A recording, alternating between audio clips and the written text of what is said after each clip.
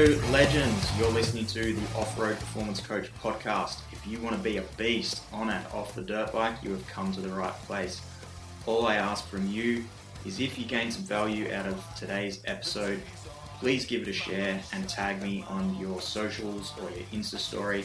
I'd be super grateful if you'd share the love. Let's get stuck straight into today's episode.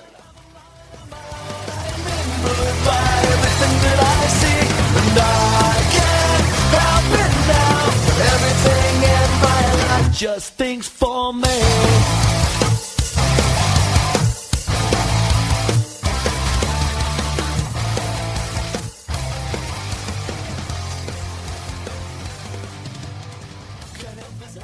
Hello podcasters, quick little episode today. Gonna cover one of the most common questions I get asked from people, and that is, do I need to do more strength training or more cardio training? So essentially like how to figure out what your actual limiting factor is. That is my job as a coach when I have a client come on board and like even clients that I've been working with for years. I am always trying to figure out what their biggest limiting factor is, because if I can improve their actual limiting factor, then that is their lowest hanging fruit and their performance will improve. So within your own training, if you can figure out what your limiting factor is, then that's going to bring you the best bang for buck. Like, I'm sure like 99.9% of people that listen to this podcast are not professional racers that have 30 hours a week to train. You're most likely super busy, maybe running a business, got a family, potentially all of the stuff that goes with it, and trying to get on your dirt bike and race on the weekends. So you've probably got limited time. So figuring out how to structure your training to actually get you gains, so you're not just spinning your wheels doing nothing, pretty important. So these are just ways that you can tell potentially what you need to focus most of your energy on. And really important part to preface this with is, if you're really strong and your cardio is lacking, doesn't mean that you just stop strength training and just do cardio to level it up. And the opposite is also true. If your aerobic base and aerobic capacity is awesome, but you're super weak, doesn't mean you just stop doing cardio training and go hard in the gym. Like, you're always balancing both sides of the equation. So we're always completing some strength training and we're always completing some energy systems or cardio training. So it's just getting the balance right for yourself that allows you to actually get improvements from your training with the available time in your schedule.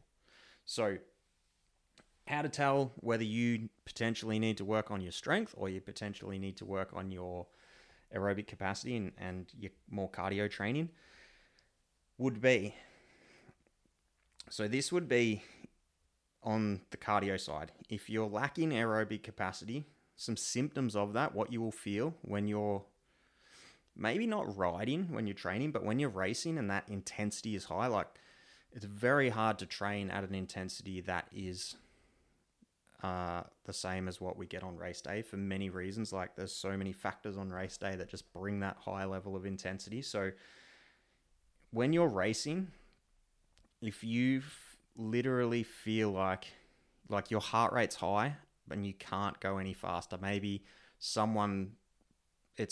the start of the race when everyone's sprinting, you can't keep up, guys are passing you, you're going backwards, you feel like you can't push any harder.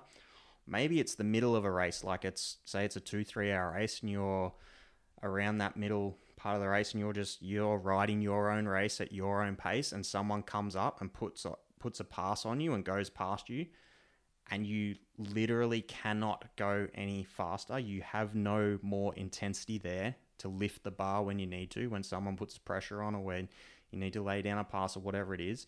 You've just got nothing, no more intensity there. Like, your level of intensity is maxed out.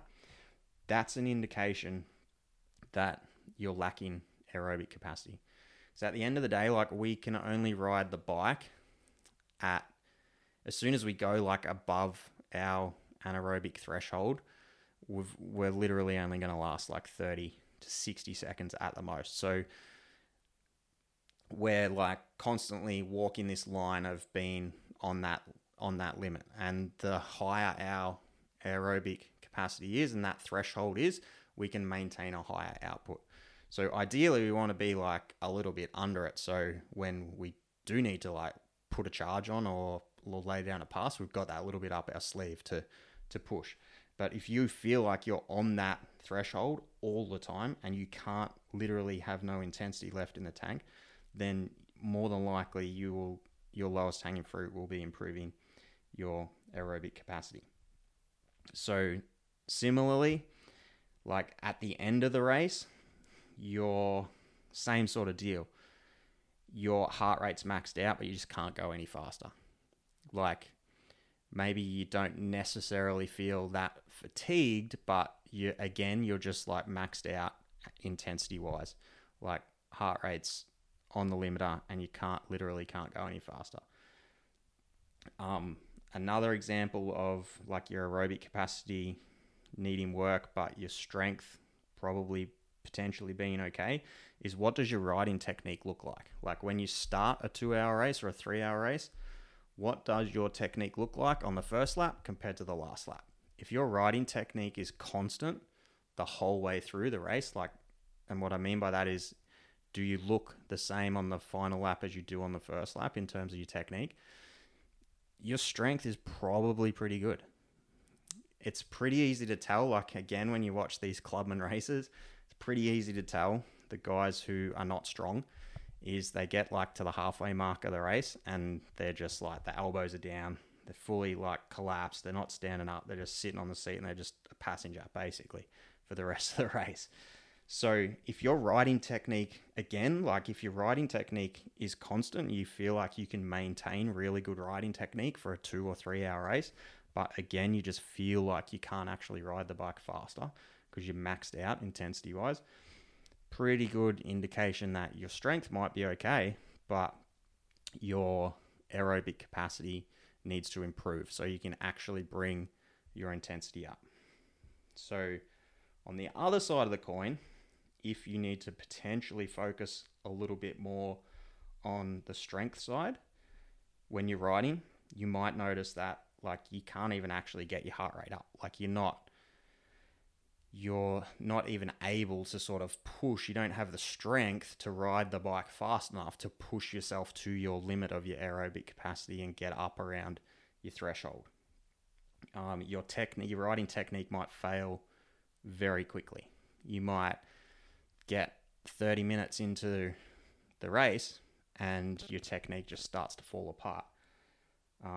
If the track gets really rough, your pace might just fall off. You might be able to ride a really smooth track pretty good, but as soon as the track gets rough, like deep sand whoops, choppy square edges, you actually have to work a lot harder to give the bike input to keep the wheels on the ground. Your pace falls off really quickly when the track gets rough. Towards the end of a race, you might notice your lower back is sore, your quads are sore, your arms are sore, and this is causing you to slow down and not be able to ride as fast as you would be able to. So again, your heart rate won't even really be close to being on its limit because you actually can't even ride on your limit because you're just so fatigued. You might also notice that you're super sore the day after riding, or you go on a race or a hard ride.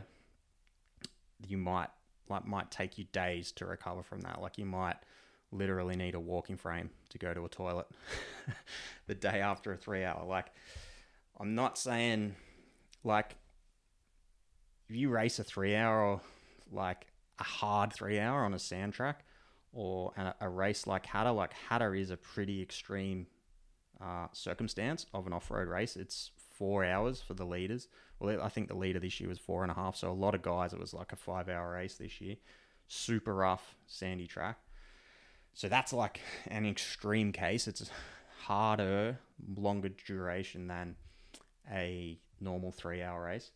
So I'm not saying that you're not like the day after a race like that, you're just going to feel normal when you're strong enough. But I can 100% tell you without a shadow of a doubt that I know myself personally, and the feedback that I get from my clients who are really strong and strength train consistently, that is one of the biggest things. Like, obviously they notice a performance gain on the bike, as into how they don't fatigue at the end of the race, but they also recover very quickly.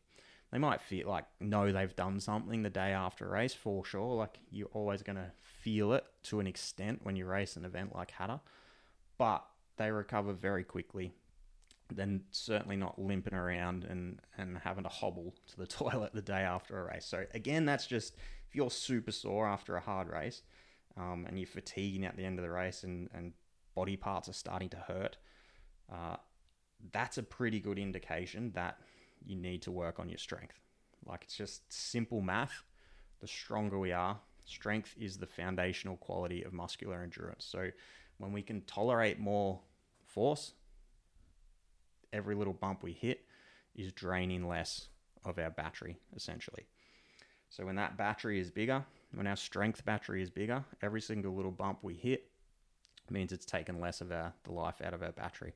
When we're weaker and that strength battery is lower, every bump we hit is draining that battery more than if the battery was bigger capacity. It's a simple way to look at your strength training. So for most people, it's probably going to be a combination of both. Like, honestly, most people will just get really good gains from a balanced training approach. Most people don't train consistently enough on either one of the qualities. So it's not doing a ton of a ton of strength training or a ton of cardio training. It's doing a balance of both. So again, that's going to be a little bit different for everyone. Like, if you've got 4 hours a week to train, maybe that's doing 2 hours of strength training and 2 hours of cardio training. Maybe it's doing 3 half-hour strength workouts and 2.5 hours of cardio training. Like, it's a little bit different for everyone, and everyone's got a different amount of time they can dedicate to training, obviously. Again, like, to flog a dead horse, and I've talked about it a lot on this podcast, you don't actually need to do that much strength training to get really strong. Most people severely underestimate, like, how strong you can get from 2 40-minute strength sessions, even like shorter half-hour sessions. So you don't need a whole lot of time to get super strong. It's just really comes down to commitment and actually keeping yourself accountable to get the work done consistently. So the ultimate goal is to bring up the biggest limiting factor, while at the very least maintaining the other qualities. So, like I said at the start, just because one is really good and then the other quality needs attention doesn't mean we stop training the quality that's really good. It just means that if our aerobic capacity is really good and we're limited by our strength, then we can afford to bring that balance around the other way and potentially do a little bit more volume on the strength side to bring things up. And from that particular person would notice a biggest difference from that. Someone who is the other way is going to notice a bigger difference by maybe putting the strength side on maintenance. You could literally trim your strength training back to 2 30-minute sessions or 3 20-minute sessions a week, or whatever that actually looks like, because you're not actually trying to get stronger. Your strength is already really good. You just need to maintain your current level of strength. So you can do that with a minimal amount of volume, and you can devote some more volume to your cardio training and getting more base training in and working on the higher intensity capacity stuff to sort of stress the respiratory system more. So it's always going to be a matter of finding that balance. I guess where I'm super lucky is I've got, like, some of my clients are the fastest dudes in Australia and the fastest dudes in America right now. So I know what their numbers are on a Concept 2 rower. Like, I know how fast they can row a 2K time trial. I know how fast they can row 500 meter repeats. So it's very easy for me when I'm coaching my clients to put them through a workout and compare their results to see where they're at. So if you're able to row a 2K time trial and 500 meter repeats as fast or faster than one of the fastest dudes in the world on a dirt bike, probably a fair chance that, like, giving you another 10 hours of zone 2 training to improve your cardio, your aerobic capacity, you're probably not going to notice too much difference. Like, there's probably something else there that's your biggest limiting factor that's holding you back from riding as fast as that dude. So I guess I am a little bit lucky in that respect, but that's like how I look at it when I'm programming for my clients is, and if you're trying to figure yours out for yourself, like, it's just figuring out like which one is actually your biggest limiting factor, and if it is both, it's just doing a balanced approach with your training, trying to devote a similar amount of time to each quality and just maximizing that. Like I say, most people underestimate how strong they can actually get with not that much strength training when you actually have a crack and train hard. Obviously learn the skills needed to do that, and then actually train hard and do it consistently. Same thing with cardio training. Like, you don't have to do massive, like 10 hours a week of zone 2 training to get the benefits of zone 2 training if you do it consistently. Like, I've spoken about that on other podcasts as well. Like, it really just comes down to consistency and what can you commit to doing on a weekly basis, week in, week out, month after month, year after year, that will bring you the results. If that's just 3 sessions a week, that's fine. Just do 3 sessions a week for the next 12 months, and in 12 months' time, you will be a different person than you are today, without a doubt. So hopefully that brings you a little bit of value and helps you figure out potentially where you need to focus your energy on within your own training, and try and keep this one nice and short today. And got a couple more episodes in the tank to come out. We will see you on the next one later this week. Bye for now.